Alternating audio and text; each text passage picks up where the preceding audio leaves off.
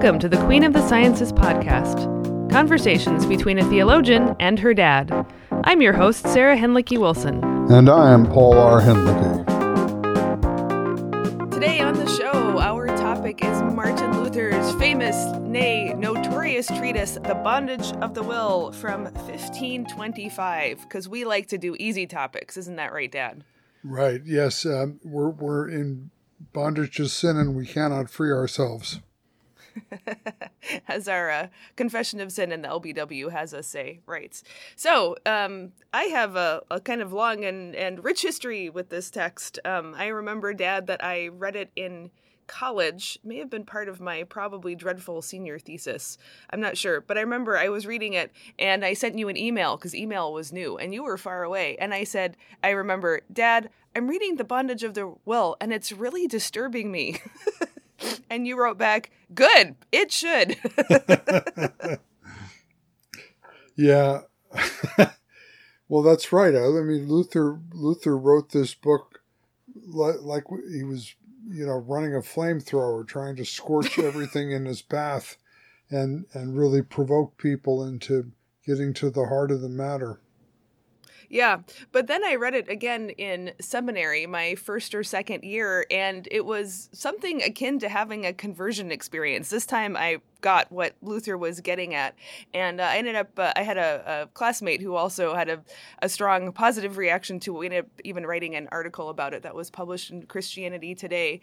But it's very funny that the same thing the first time could just be alarming, and the second time could be like release into freedom, which I think is more what Luther was actually hoping for out of the treatise. Yeah. Yeah, I guess I must have read it for the first time when I was in seminary, and I was electrified by it. Of course, in those days, coming out of the 1960s and going through the trauma of the Lutheran Church Missouri Synod's breakup over Seminex, we were looking for theology that could be, well, to use the abused word, radical. Go to the root. And boy, this sure seemed like a probing deconstruction of the vaunted free will, which Americans in particular pride themselves upon, and just a roasting of the whole range of ideas surrounding free will, a much more realistic look at human nature and the human predicament was offered by this text. But of course, I have to admit at the same time, the answers that Luther provides to this unveiling of human bondage, liberation by the Spirit of Jesus Christ, exclusively liberation by the Spirit of Jesus Christ, probably scared even the most diehard 60s radicals away from it. Well, we'll have our takeaways at the end, but I think just a heads up is the whole point here is you can't programatize this. You actually cannot build an ecclesiastical model upon it, which is probably why there never has been, including the Lutheran Church, one built on this model, because it's, as well as the Augsburg Confession correctly says, it's when and where the Spirit pleases. So by definition, you can't make any of this happen. Maybe you can tilt more in the direction of truthful speech and authentic church, but you sure can't guarantee anything like what this is about, because that's kind of the point, that God is God and we are not. The Spirit blows where he will. That's right. It's ubi et quando Deo visum est, where and when it pleases God, the Augsburg Confession. Yep. Yep, boy, you sure can't build a slogan or a campaign or a team on that. So anyway, well, let's get down to the historical circumstances of the composition to begin with. Why don't you sketch those out for us, Dad? Well, very simply, early on in the Reformation, Luther saw himself indebted to Erasmus for his humanistic, in the Renaissance sense of the word humanism, his humanistic program of going back to the ancient sources in the original language to overcome the scholastic method of cherry-picking texts out of context and treating them as dogmatic assertions of truth. And of course, when you do this, you get a bundle of contradictory statements out of the ancient authorities. And then you line up these contradictory statements, and in the scholastic method, you try logically to reconcile them. And this, of course, already has, in the very first move, has turned Scripture into a hash, and then put its texts at the mercy of scholastic disputational procedures. And Erasmus was saying, no, no, no. You have to go back to these ancient texts in the original languages and read them rhetorically to understand what they are trying to communicate in their own context. And of course, Luther was an enormous beneficiary of this humanistic method, this reformatory method of reading the Bible. So he felt himself deeply indebted to Erasmus, who of course had also produced the new edition, the recent critical edition of the Greek New Testament, which Luther then labored to master. And up until the early 1520s, they saw themselves as allied in the cause of the reform of church and society. But Erasmus became increasingly distressed with what he thought was Luther's necessitarianism, that Luther was teaching the absolute necessity of all things according to the will of God. And of course, if that's true, that undercuts the moral responsibility of human beings. So it seemed to Erasmus, and this really deeply concerned him. So in, I think, 1524, Erasmus published a lengthy text on the freedom of the will. And basically the argument is, just as you would expect of Erasmus, rather moderate. He simply says, Scripture has many passages in which it asserts or assumes the freedom of the human will, and other passages in which it assumes divine sovereignty over ruling human will. And so Scripture is contradictory, and we can't make a dogma out of it, so let everyone read Scripture as it suits him or her. When Luther read that, he was furious. To say the least. Both because he thought Erasmus had a very shallow understanding of the issues of divine sovereignty and human freedom, and also because he thought that his approach to Scripture rendered it theologically useless. It's sort of like the ELCA 10 years ago said, well, everybody can make up their own mind about human sexuality, and everybody is bound to their own conscience on the matter. A totally incoherent position that a church cannot possibly sustain, and as a result, we see that very shortly, not only will the so-called bound conscience decision of 2009 probably be rescinded, but the ELCA is probably going to be totally reorganized because it's so incoherent now and it's in such decline. And in the end, it's always one view that wins, not a diversity of views that win, despite the praise of diversity. Right? Yes. Yes. When it comes to human sexuality, it seems anything goes nowadays. But let's not get off track. Fair enough. Well, I think I want to say about Erasmus that any reasonable person who's leading a functional life and wants other people to lead, basically competent functional lives will think, well, of course Erasmus is right. Of course people are responsible for their own lives. And, if you tell them they do everything because they have to, because, it's been determined from time out of mind, God's some sort of puppet master, or even if you tell them where religion is concerned that, they can't do anything, not even get themselves ready for God to come into their lives, well, you're just going to have a big civilizational mess on your hands. And on that plane of reality, of course, Erasmus is right. Right. And I think we have to grant them that he's not a lightweight in that respect. He actually was a serious reformer. He saw all the problems in the church. He was very concerned about people's lax morals and lazy thinking and, not making the best of what had been given to them. Fair enough, right?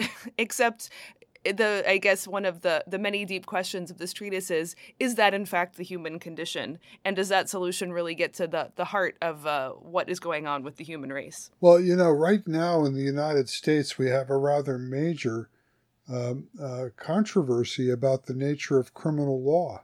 And you could actually say that it parses this set of disputes. If human beings have been so degraded and degraded by their poverty and oppression that they act out badly, what kind of criminal justice system is it that punishes these people only to make their situation in life worse? So the very idea that only those who are morally responsible for their crimes should be punished can die the death of 1,000 qualifications once you start picking away the layers of conditions that have produced the criminal behavior in the individual. I don't want to get further into that. I just want to say this: we're still debating these kinds of issues today in secular form. But and I think this is exactly the right realm to have those kind of conversations, because on the horizontal plane, which Luther makes very clear as he goes along, that is a different set of issues that we address. And, I think you and I would both say Americans or Westerners have way too much confidence in how much freedom we have over our own lives and desires, even on the horizontal plane. And considering America is the land of advertising, we ought to know better than to think that we're totally free on these matters. But that is not what Luther is after here, and it's the confusion of the horizontal and the vertical, let's say, the human plane and the human divine interaction that makes him so angry at Erasmus. Absolutely, and he is therefore in this treatise on De Servo Arbitrio, on captivated choice or something like that we should translate. Luther makes it clear that he distinguishes between the things that are above us, namely the relationship to God, and the things that are below us, namely the things that are within human dominion, according to Genesis chapter 1, verses 26 to 28. But here comes a difficulty, which arose in the immediate aftermath of Luther making this distinction. As I just explained, he says to Erasmus, I'm only talking about the things above us, not at all about the things below us. Well, Huldrych Zwingli read that and said, phony distinction, absolutely phony distinction, because you cannot account for the divine spirit's works of election, predestination, election, bestowal of faith, gathering to the community, without a discussion of the things below us. All the so-called secondary causes in the universe have to be puppeteered in order to produce election and renewal and faith and regeneration and all these other things. So Luther, your attempt to distinguish the things above us from the things below us is fraudulent.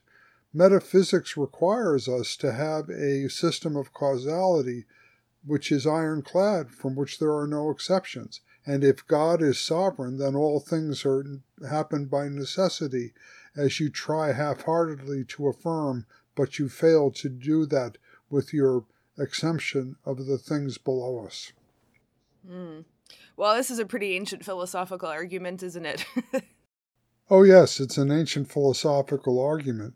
But I think one of our authors that we'll discuss a little bit later, Mika Ruakan, has an ingenious solution to the dilemma that I just laid out. But I just want to point out right from the beginning, Luther was understood on the one side as being a necessitarian.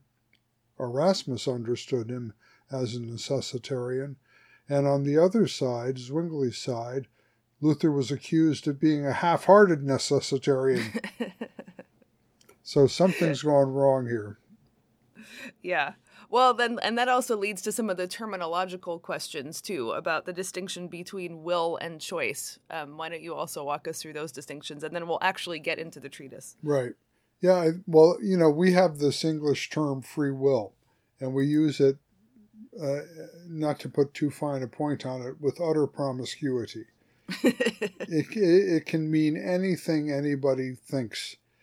Free will, it suffers severely from the fallacy of equivocation. Well said. And Luther does not actually. There's no term in the Latin text of this treatise that should be translated freedom, free will, or freedom of the will. What he's talking about are three Latin terms. He uses three Latin terms. Voluntas, which is basically willingness. If I do what I do willingly, without coercion, that's voluntas. Luther affirms freedom of the will, but it's a tautology.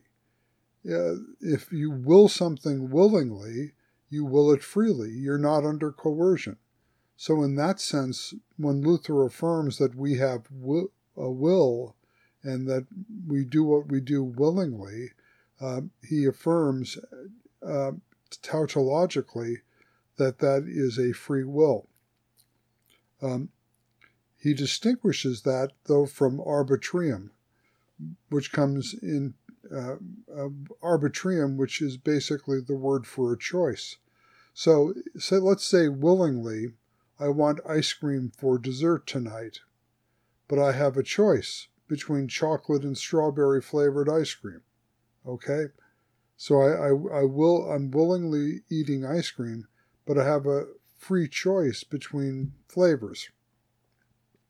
But let's say, in addition, that I'm willing to have ice cream for dessert, and I choose to have chocolate ice cream, but I'm bound in my wheelchair and I can't get up to the refrigerator to dish myself some ice cream. And so I do not have the power to enact my choice on what I willingly desire. So you have three different ideas of will here: willingness, choice, and power. And Luther, in his passion, often jumbles up these various usages, and Erasmus doesn't help him get any clarity on it either. Okay, well, so then that raises, I think, the sort of a choice, one might even say, that you and I have to make at the outset of this treatise, because it is very long and very rich, and let's also say absolutely relentless. By the end of rereading it this time around, I was like, okay, Luther, I get it. But it's probably because I'd gotten it before. But obviously it took me at least 2 times through it before to get what he was saying. So this treatise is dealing with a lot of different things. So one of them is about the nature of human will and willingness and choosing and ability to enact that choice. There's also the question of God's will and willingness and choice and ability to enact that choice. It's also about whether God is responsible for evil. That would kind of be at the back of Zwingli's thing, saying that everything is determined and that separating out primary and secondary causes is false. It could be, we could also focus on the human contribution to salvation, if any, or human ethical possibilities. But we could also say this is a treatise about the clarity of Scripture. And finally, we could say this is actually a treatise about God the Holy Spirit. Of course, it is all those things. I don't think we can do justice to all of them. So where do you think we should focus our energies for this particular podcast? Well, I have to go back to my career as a teacher of this text, because I often assigned it when I taught the theology of Martin Luther, even though other college-level professors were scandalized that I would assign such a text. And I have to admit, of course, students would start reading it and they would be baffled. What is this? What's going on here? Like you were the first time you read it. And so I used to play this little game after a couple of weeks with the text. I would challenge the students, now, just open any page in the text blindly. I don't care what page you open to, just open to any page at all. Now take your red letter pen and go through the 2 pages that you're looking at and circle every occurrence of the Holy Spirit. Circle every occurrence. And inevitably, that exercise was telling. The title of the book is De Servo Arbitrio, on captive choice, but could just as easily have been De Spiritu Sanctu, concerning the Holy Spirit.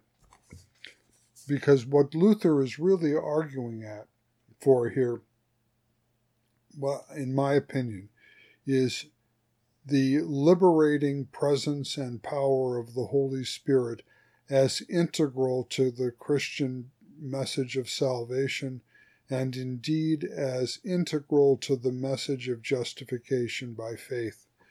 And I have to say that later Lutheranism really squandered this insight, but it's there in the text. This is really a treatise. The first bold assertion of the entire treatise is, the Holy Spirit is no skeptic. Yeah, I love that.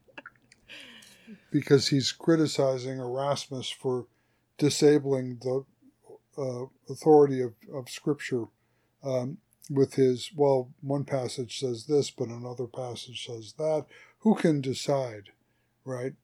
And, of course, Luther's counter-thrust is the author of Scripture, the Holy Spirit, is not a skeptic like you, Erasmus. Right. So at core, one of the cores of this thing then of this treatise is about who enacts and is responsible for salvation. And as mentioned before, Erasmus is very panicked about the prospect of people not feeling some measure of responsibility for their salvation.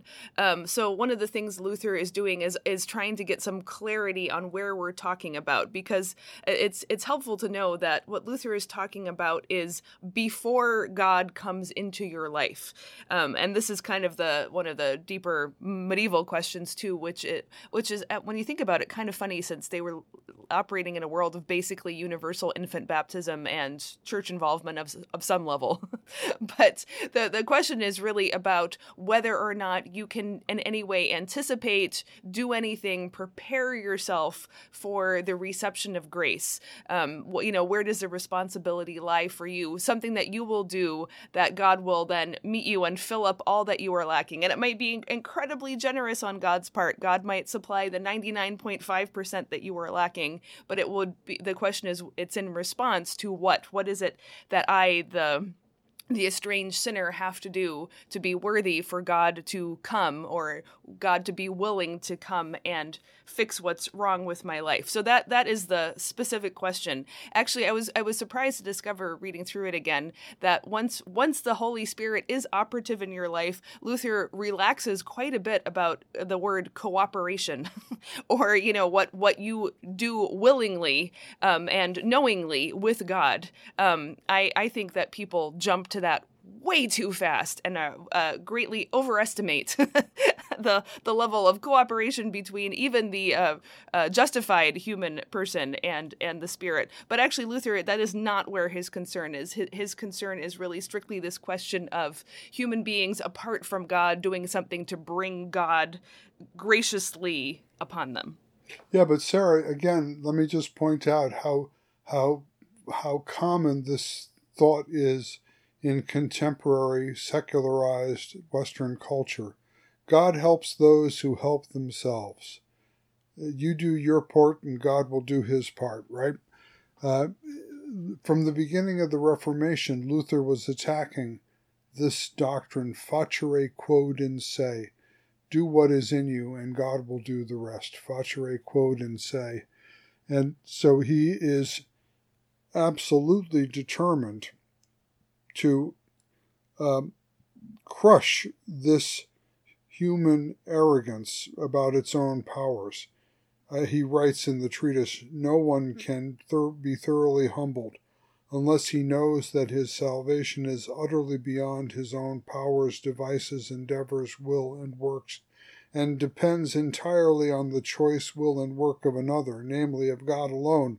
For as long as one is persuaded that he himself can do even the least thing towards his salvation, facere quod in se, do your part and God does the rest, that person retains some self-confidence and does not altogether despair of himself, and therefore he is not humbled before God. but presumes that there is, or at least hopes or desires that there may be, some place, time, and work for him by which he may at length attain to salvation. But Dad, I would say this isn't just modern, Western, secularized religion. This is human religion. Yeah. This is what humans everywhere and at all times in the pure Catholicity of human religion always want to know what they can do and what they are responsible for and how they can contribute and not let God be God, because that is too absolutely terrifying. And the civilizational consequences of proclaiming this are alarming, but specifically for Christians, and maybe especially now we can get back to modern American Christians, or at least historic American Christians, all evangelistic campaigns that are premised on talking people into becoming Christians or terrifying people into becoming Christians fall apart if it is not laid at their doorstep. Make your decision now for Christ or else. Right, yeah. And I would further say what I really got this time out of the treatise, and this goes back to it being fundamentally a treatise about God the Holy Spirit, is that Luther makes the doctrinal argument for the Spirit in justification. But even more fundamentally than that, to be justified, you need the Holy Spirit. It's not just having a correct doctrine of the Spirit, but actually having the Spirit that is at stake here. And again, that of course, Luther is always going to say that the Spirit comes through means like the Word and the sacraments and the community and the preaching and all that kind of thing, but that it really is the Spirit's doing. And so, yes, of course, it will help us to grasp what's going on, to correct our doctrine of justification to be Spirit-centered, but actually it still doesn't, that even a correct doctrine of the Spirit does not force the Holy Spirit to come. The Holy Spirit comes, as we said, when and where it pleases. Yes, but I think, Sarah, there is one thing we can say about this. When preachers fail to preach the gift of the Holy Spirit, rather than simply the cliche, faith is a gift of the Spirit, but actually to preach the Spirit as the particular and special gift that the risen Christ sends upon his people, and to lay that out as exactly the same Spirit that had Jesus conceived in the womb of his mother Mary and fell upon him in his baptism and drove him into conflict with the devils and strengthened him in the Garden of Gethsemane to undergo the passion that he had to undergo, and then on the third day raised him from the dead. All of this empowering and enabling Jesus Christ to be the Christ that he was, so that the risen Christ could with justice and by right send that very same Spirit upon his people. And I think that not only has the Protestant tradition in general, and Lutherans as well, retreated from the radicalness of this treatise of Luther, they've also retreated from Luther's vigorous proclamation of the Holy Spirit that we find in this treatise. And so the Spirit can't work apart from the Word. And so if the Spirit is going to work, you've got to proclaim the Spirit. You've got to, right? As the great gift of Christ himself. Yes, I absolutely agree that the Spirit is also part of the content of the preaching and the care of souls and all of that, for sure. But also,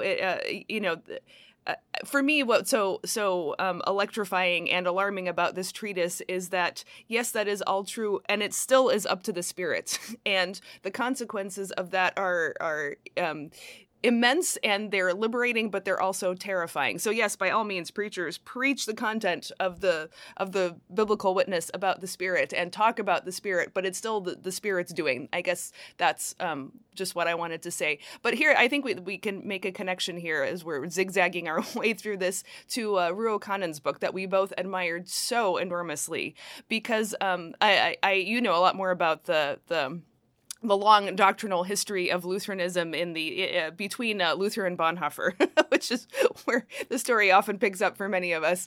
But one thing that I was really struck that Ruokanen pointed out is how Lutherans, as an institutional doctrinal system, retreated from the Spirit and really put their emphasis on the Word. And that even in the early 20th century, that kind of really got to its high point in the charismatic movement, so forth. But to the extent that it was all word centered, like proclaim not just Christ, but the content of the thing, and but apart from any understanding or insistence that it is the Spirit that animates the word and brings about faith in the word as a result. I found that to be a very helpful critique, and I may have told this anecdote on this podcast before. Forgive me if I'm repeating it. But I remember in one of my graduate school seminars one time, just that sort of popped out of me saying, I think that justification by faith is actually a third article doctrine, not a second article doctrine. And everyone's staring at me in bewilderment. It's like, what's that supposed to mean? I was like, I don't know, but I think it's right. And that was probably some bondage of the will. But I think there actually is Ruokanen has really laid his finger on the issue here, and what I was inchoately grasping at, which is that there is a way that Lutheran doctrinal history has mega focused on the second article about Christ and his death and resurrection. I guess we'd be lucky if his resurrection was that important. It's often just his death, and that itself is like the saving act and the saving content. And so you're just supposed to hear it, and it does the thing to you, and you're supposed to respond to that. But the Holy Spirit actually being the one that actually justification is the work of the Spirit, and in a technical sense, not the work of Christ. Christ's work is his life, death, and resurrection, and that the Spirit's work is creating faith on account of hearing that message. That kind of an essential partnership between Word and Spirit seems to have been lost, and Ruokanen did a very nice job of critiquing that and showing the inherent weakness in a word only approach to justification. Yeah, I think that's right, Sarah. And Ruokanen, well, I'm sure his name will come up several times in this podcast, but just on what you just said there, I think in the past in our podcast on justification, we've made the point that the 16th century doctrine is justification by faith alone. It's not the modern truncation of that justification by grace. Right. And that would be the second article hyper-concentration on Christ alone and grace alone, right, without any concept of how this Christ alone and grace alone actually gets concretely communicated or mediated so as to create, and I would use the divine verb to create the hearts and minds open to and willing to receive the grace of God manifest in the cross and resurrection of Christ. Yeah, that's like the terrible irony is that I think it's kind of like a Lutheran overreaction to American religiosity that makes salvation your job and therefore faith your work. And instead of attacking the root issue like Luther does in the Bondage of the Will, we ended up attacking faith, which is exactly Luther's whole point, is that it is actually faith by which we are justified. And yes, faith is something that happens inside of a person, but we've given away faith as being a human work instead of doing what Luther does, which reclaiming faith as the creation of the Holy Spirit through the Word and the sacrament and the ministry of the church and all that. That's very great, Sarah. And that connects back to something else you said a moment ago, that reading about this, that we are literally at the mercy of the Spirit. That's how you can summarize Luther's treatise. We are at the mercy of the Spirit. It's not in our power. It's in the power and willingness of the Spirit to bestow and grant us faith. We are at the mercy of the Spirit. And you said that's terrifying, if I understood you correctly. But let's point this out. For Luther, this terror is the beginning of salvation. And that's another thing that Ruokanen brings out brilliantly, that I was quoting Luther earlier, I can continue. when a person has no doubt that everything depends on the will of God, then he completely despairs of himself and chooses nothing for himself, but waits for God to work. Then he has come close to grace and can be saved. That's exactly the terrifying point. And Ruochanan even ups the ante on this. He says, only the person who worries about damnation is the object of salvation. Isn't that a wild thought? And that's, you think about it, that's actually true. Who worries about the possibility of being rejected or being lost to God? Who worries about that? Right. Only the person who knows that they can't save themselves. Exactly. And that's when you're close to grace. When grace is grace for the ungodly. Exactly. Great. Well, yeah, great. It's easy once you're on the other side of it. It's really hard to get there, though. So, and I obviously was raised in a deeply Lutheran immersive environment, and even so, my first tangle with the bondage of the will left me rather panicked, but not in a fruitful, grace-filled kind of way. So then for Luther, I think people, again, it's not surprisingly, over-fixate on Luther's assertions about the human will in this treatise. And again, the title would lead you to believe that. But for him, it's the corollary or the implication of salvation being entirely the work of the sovereign God and the sovereign Spirit especially, that therefore implies that humans have no freedom and no proper willingness toward God, towards salvation, towards having their sins removed from them in advance of the Spirit's invasion of their lives. And it's in this context that Luther's he invokes the apocalyptic language and Jesus' parable about a stronger man coming to invade the house. So this is where Luther invokes his famous metaphor. Thus the human will is placed between the two, that means God and Satan, like a beast of burden. If God rides it, it wills and goes where God wills. If Satan rides it, it wills and goes where Satan wills. Nor can it choose to run to either of the two riders, but the riders themselves contend for possession and control of it. And therefore, Luther draws the conclusion, hence it follows that free choice without the grace of God is not free at all. This is deeply, deeply offensive to human dignity, isn't it?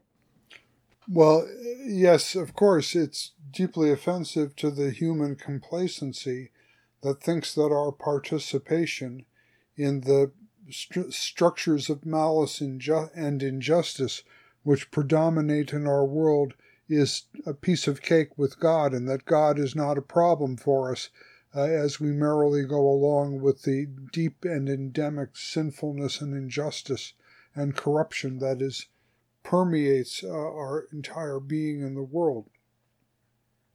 And if that sounds like a dire and radical analysis of the human condition, so be it.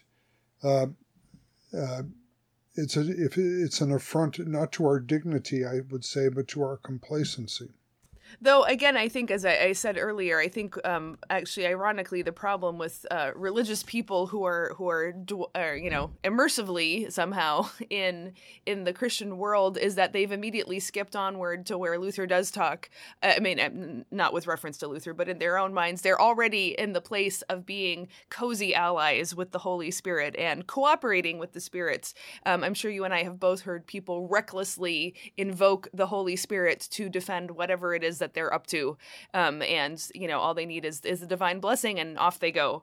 And so I think one of the challenges in again, you cannot programmatize this treatise, but bringing it to bear is, so often the people that we're talking to are people who are baptized and communing and worshiping on a regular basis, and yet somehow have not wrestled with this, radical prevenience and sovereignty of the grace and operation of the Holy Spirit in their lives.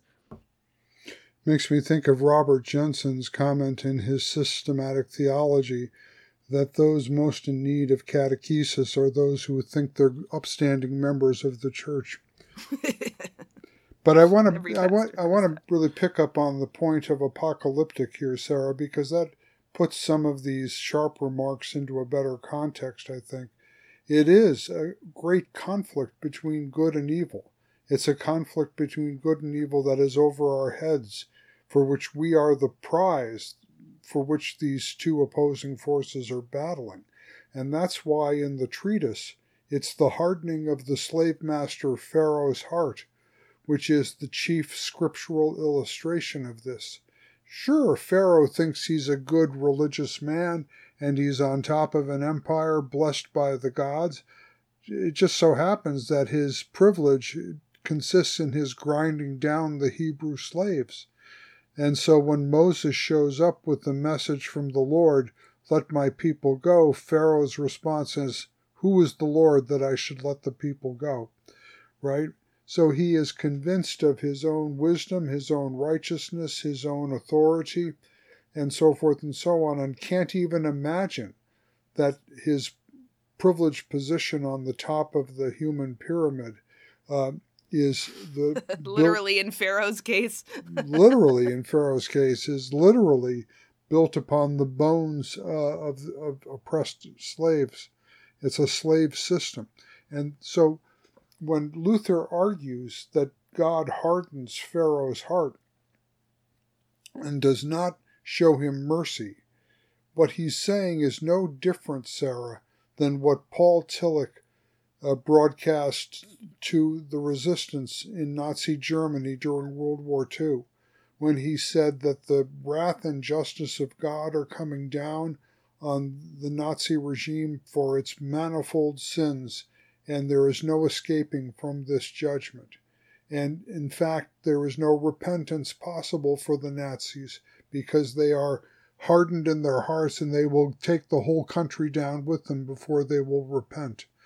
And I also would say, is it much different from Martin Luther King, comparing the contemporary West to the rich young ruler who went away sad from Jesus because his wealth was too great to be sacrificed for the cause of greater mercy and justice in the world?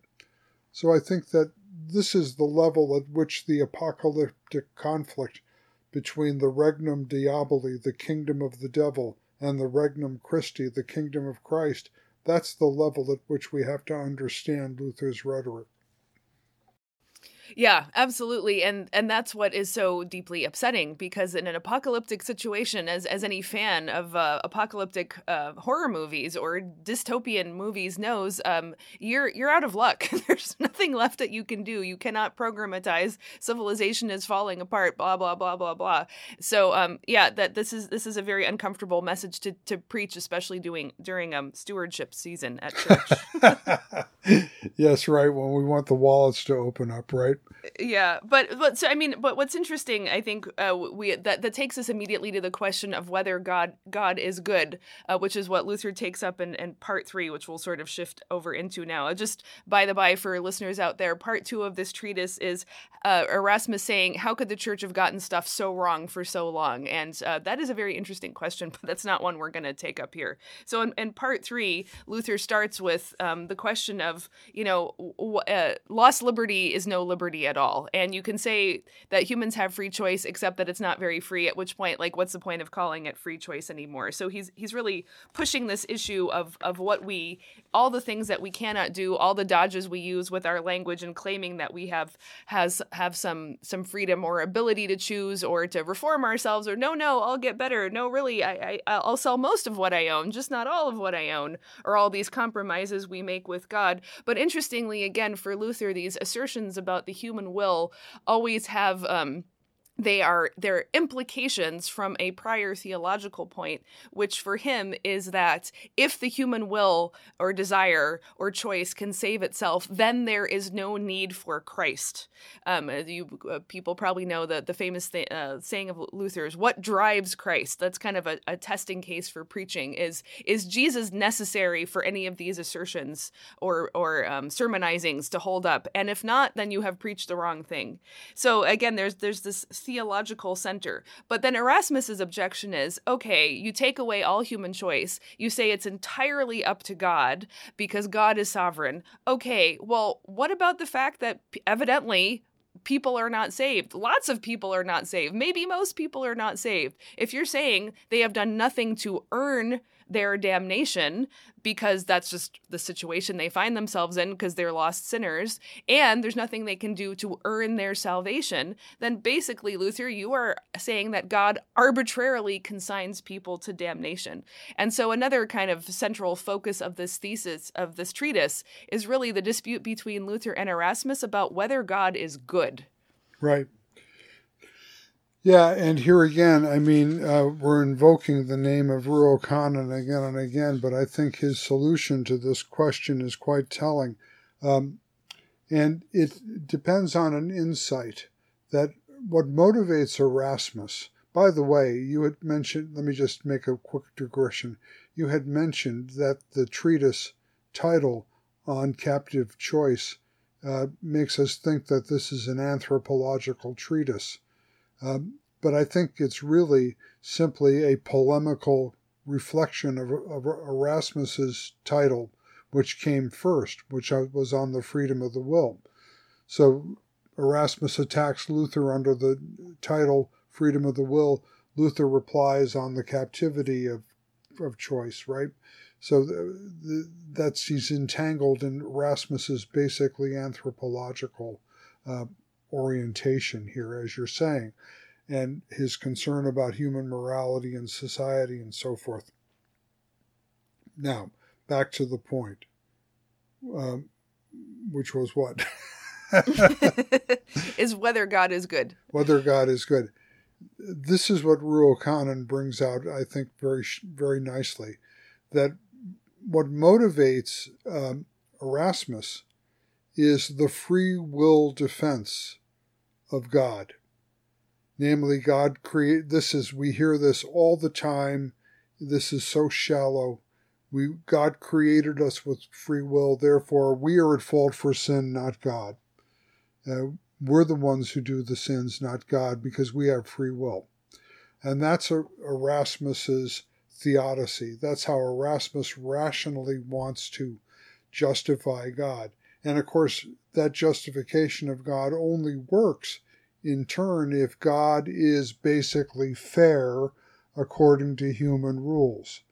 Namely, that if we do our part, God will do his part.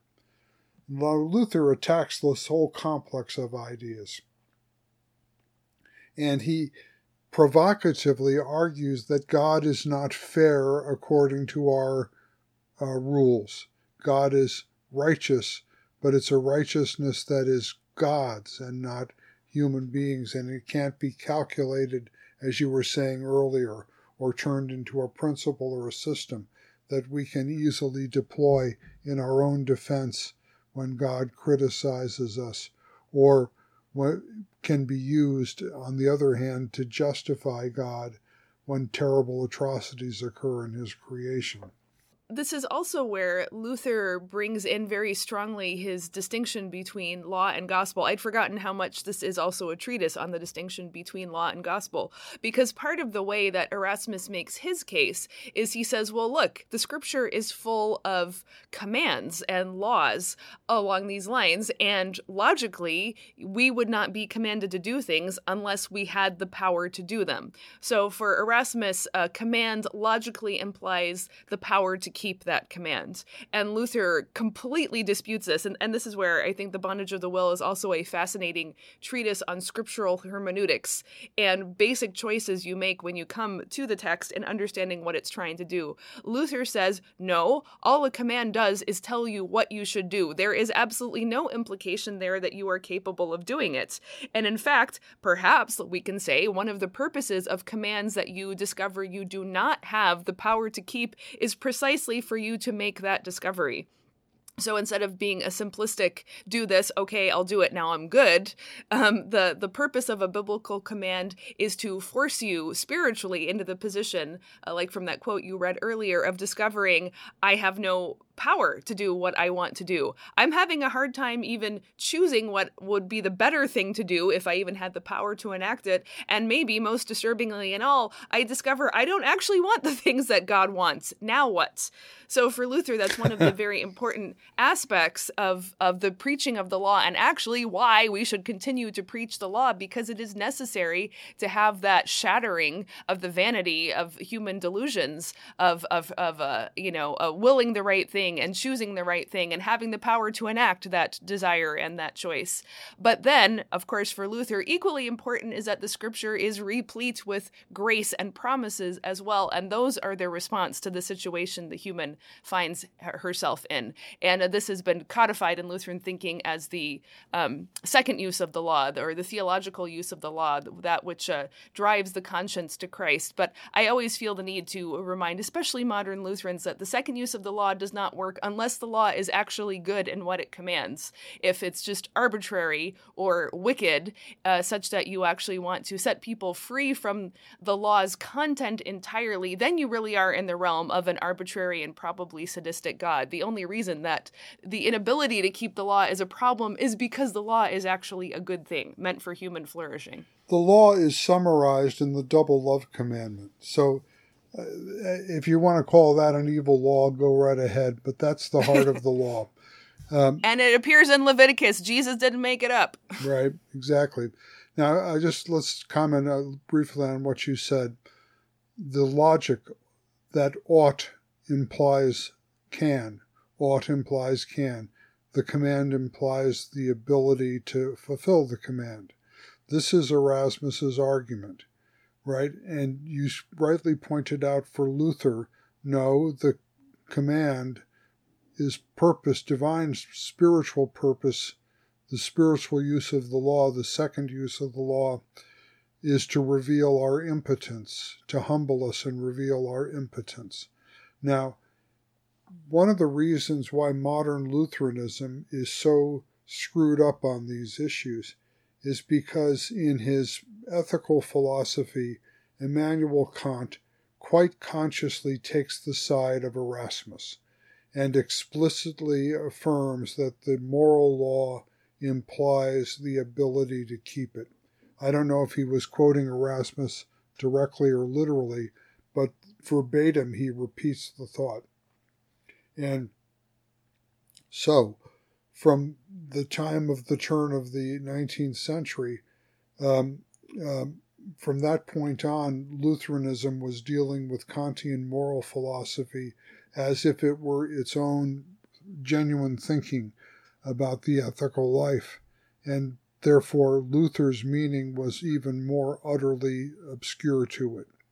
Yeah, well, I mean, again, there is a fundamental problem of encoding or programmatizing this. So, and I could it makes sense in the Enlightenment context to talk this in this radical and apocalyptic way does not serve any of the nation or science building projects that the 18th and 19th centuries were very concerned with. Well, we saw where those ended up because we've both lived in the 20th century.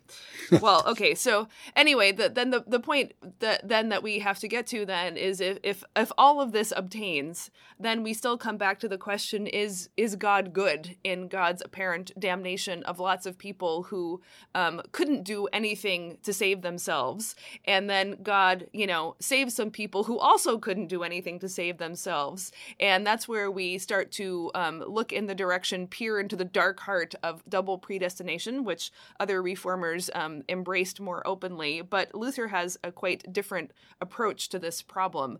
And I think this is quite interesting because,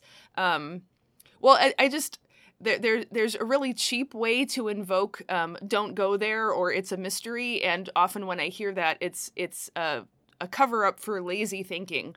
But I think when Luther is doing it here, he actually is properly recognizing and respecting the limits of what human minds have not only can know, but have been given to know by the witness of Israel and the apostles and Jesus and the scripture and everything, and says, no, this is a real limit, and nothing good can come of progressing any farther down that road. Yeah, another scholar who's written on this treatise, Andrea Vestrucci, makes I think, a pretty significant point about this, that the concept of the hiddenness of God, which is what we're really talking about here, the Deus obscunditus, the God who cannot be mastered but only worshipped and adored. The Deus obscunditus serves to block unlimited theological conceptualization or the drawing of unlimited inferences. It's just there as a surd, as it were, that keeps us from drawing confident conclusions based on what little we are given to fully understand. And I think that raises then the whole issue of what is this apparent dualism of Luther between the hidden God, Deus obscunditus, and the revealed God, Deus revelatus. What do you think about that? Well, what Luther says is, by definition, we cannot know the hidden God, or he also calls it God in his majesty. He says we know it's there, we reverently adore it, and we keep our distance, but that is because God has said, I want you to deal with me through my word. And that is the word, the promises given to Abraham and his children forever, the promise given in Jesus Christ and in the outpouring of the Spirit. God says, that is how you are to deal with me. Do not look at the man behind the curtain. Except it's not a fraud in this case, like it was in The Wizard of Oz, but it is simply we are not invited to go there. But for Luther, it also means that the God who has sent his son to die on the cross for us, that is just as much and just as fully and truly God. So I think what we're dealing with here is not like a metaphysical or ontological split in God, but something more like an epistemological split for our sake. I think Luther conceptualizes it more along the lines of when God reveals himself to Moses on Mount Sinai. He says, you cannot look upon my face, but you can see my hindquarters. And that is not meant as like there's a difference between God's front and back, but it is actually a merciful act towards Moses, sparing him something that he could not encounter and survive. Yeah, very good, Sarah. And so that what that means then is that the concept of the hidden God and the revealed God arise, as it were, simultaneously. It's precisely God in his revealedness who makes us cognizant in that sense of terror that you talked about earlier of what remains hidden in God. And that hiddenness of God blocks, as I said, radical theological conceptualizations, such as either double predestination or universal salvation. It simply blocks it. You can't affirm either of them because you're going beyond the limits, and that the hidden God forbids you from drawing inferences like this. Yeah, I think I actually am at the point where I would say both assertions of universal salvation and assertions of double predestination are actually blasphemous because they are claiming to know what has not been given us to know, and therefore they are violating that reverent majesty of God that we are not invited into. But I think the problem that immediately arises then, if you reject both of those, then we seem to be back at the Erasmian position that Luther hated so much, which is that, well, because we just can't know if we're saved, let's try our best to be good people. And I think Luther's actually, if there's anything programmatizable here, Luther's response to the actual life of the church is also not that, but rather the duty and obligation, but let's say also freedom and joy of the apostolic ministry to constantly proclaim God revealed in Christ and the outpouring of the Spirit, and to continually try to draw people to that, and so that the Holy Spirit may make use of that ministry in order to draw people to himself. But all speculations, both of damnation and of selective damnation and universal salvation, and inculcating radical uncertainty in people as a way of keeping them in line, I think all three of those options are blocked by what Luther is doing in this treatise. I agree with everything you're saying, except that this notion that we are to fear and adore God in his majesty, is for Luther a necessary check against cheap grace. It's a right. constant reminder that we are to fear, love, and trust in God above all things.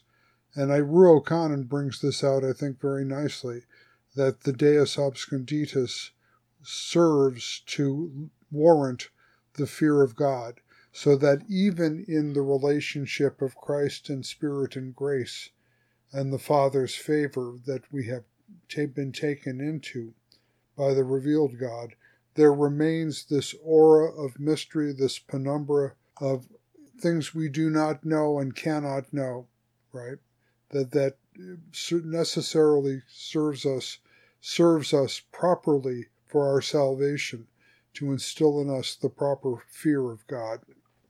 Then maybe the way to distinguish it is that anxiety about your own personal salvation is still ultimately selfish. And Luther says, people who object to God's selective salvation object not because they have some radical sense of justice for the whole fallen human race, but because they're worried about their own skins. Mm-hmm. And so anxiety about your salvation is narcissistic. That is a different thing from fear of God, because God is God and God is good, and God has given himself in grace that cannot be gamed or manipulated or hacked, because God remains God.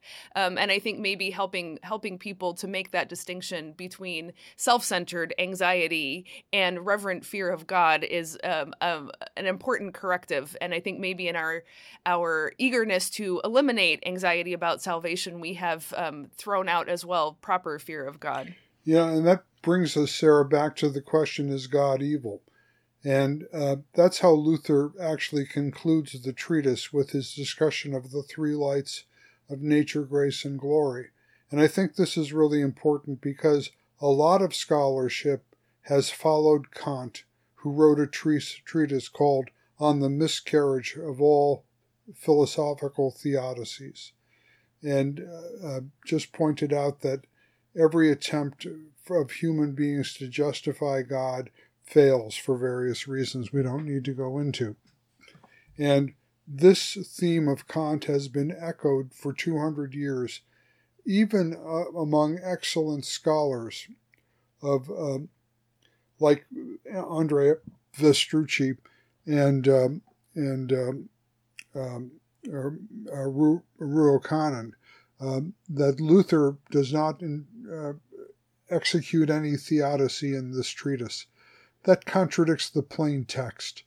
At the end of the treatise on the bondage of the will, the apocalyptic thematic returns full force when Luther distinguishes between these three lights of nature, grace, and glory. And here, I'll just cut to the chase here. When he talks about the eschatological denouement, the light of glory, what he says is something like this. God is righteous, and in the resurrection of the dead, he will demonstrate his righteousness. But that's for then. This is now. In the meantime, we simply have to believe in the righteousness of God. But surely, when the dead are raised by God in that final act of revelation, we will see his righteousness, and that he has always been righteous. Now that's a justification of God. Luther is justifying God, but he's putting it out of the realm of philosophy and the free will defense that Erasmus has assumed, and he's taking it in the apocalyptic sense. We know that the apocalyptic genre of the Bible originated in the problem of theodicy. Can these bones live? O Lord, how long, etc. Habakkuk, the book of prophet Habakkuk, and so forth. And the saints crying out in the book of Revelation, how long, O Lord, how long? So the question of where is the righteousness of God, when will we see it? When will we see God vindicate his own name and majesty and glory? And Luther's answer is, he will in the light of glory. And that is so that what I call the theodicy of faith, as opposed to some kind of philosophical theodicy like Erasmus's free will defense of God's justice. Yeah, I like that, because that's also a good test case for theology and preaching is, does this need an eschatological answer to work fully? And the answer should be yes. If we believe in the return of Jesus and the resurrection of the dead and the right and just judgment on the last day and all those kind of things. So, right. So this means that understandably, people want answers right now for their deep griefs and the horrors that they see.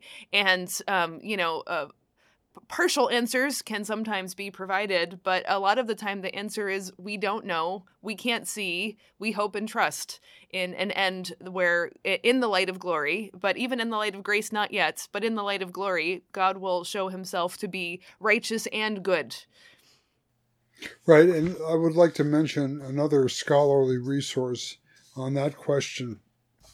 It's a German book for those who can read German by Thomas Reinhuber, Kämpfen der Glaube, Studien zu Luthers Bekenntnis am Ende der Servo von der Servo Arbitrio, which is translated Battling Faith, Studies to Luther's Confession at the End of the Treatise on Captive Choice. I think this is a very important book because it does, I think, back up the claim I was making that Luther does have a theodicy. It's not a philosophical theodicy. It's certainly not Erasmus's, but it is a theological theodicy. And another, I would like to mention two other scholarly sources for people. The best historical book on this whole set of problems is by Robert Kolb, titled Bound Choice Election and Wittenberg Theological Method, From Martin Luther to the Formula of Concord. This is just comprehensive. It's excellent, very good book, and it goes through the immediate aftermath of the publication of Luther's treatise and how it created a great deal of chaotic discussion in the aftermath of Luther's death. There's a delicious story about the Calvinist reformer Theodor Beza debating, I think, with George Major in the 1550s on free will. And after they went back and forth, Beza, the Calvinist, picks up Luther's De Servo Arbitrio and wags it at George Major. So anyway, if you're interested about the history of the fallout of the treatise, that Kolb's book is very good. And I don't understand. Does that mean Beza won the debate over Major? Beza was saying, look, I'm a better Lutheran than you are, George Major. Oh, okay. Because even though I'm a Calvinist, I'm a better Lutheran than you. And maybe there's some truth in that. One last reference. Robert Jensen published an article in Modern Theology in 1994 titled An Ontology of Freedom in De Servo Arbitrio of Luther. What's insightful about this, again, is that he understands Luther's primary talk about human will as voluntas, as willingness. So he can argue the real freedom of will is the freedom of beloved children of God who do the Father's will willingly. That goes, of course, back to Augustine, who contrasted willingness with servile will, grudgingly doing another's will under coercion. Great.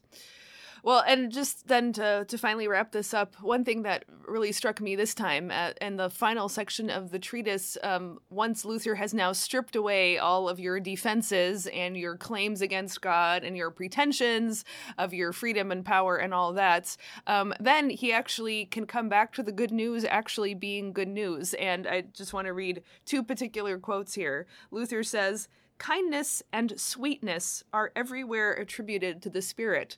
So actually, it's a great thing to have all of your pretensions of salvation being in your own hands and having your own free will to do the right thing in your own eyes, because then you are actually free to you've lost everything. So now the kindness and the sweetness of the Spirit can come.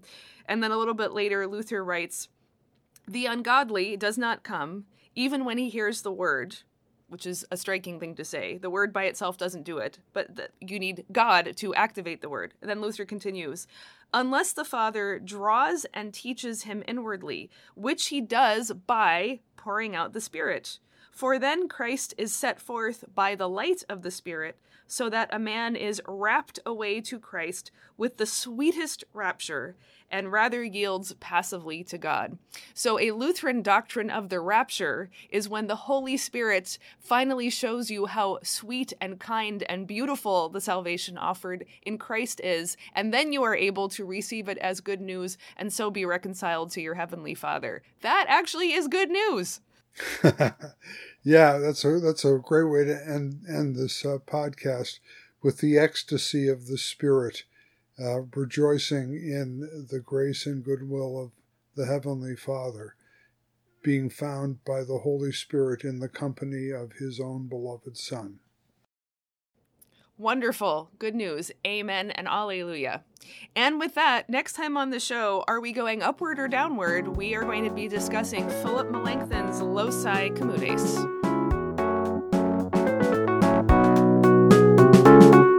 Thanks for listening to the Queen of the Sciences podcast. For show notes and more, visit our website, queenofthesciences.com. To find out more about what we do, visit sarahhinlickywilson.com and paulhinlicky.com. Finally, please leave us a review on iTunes and tell a friend about the show.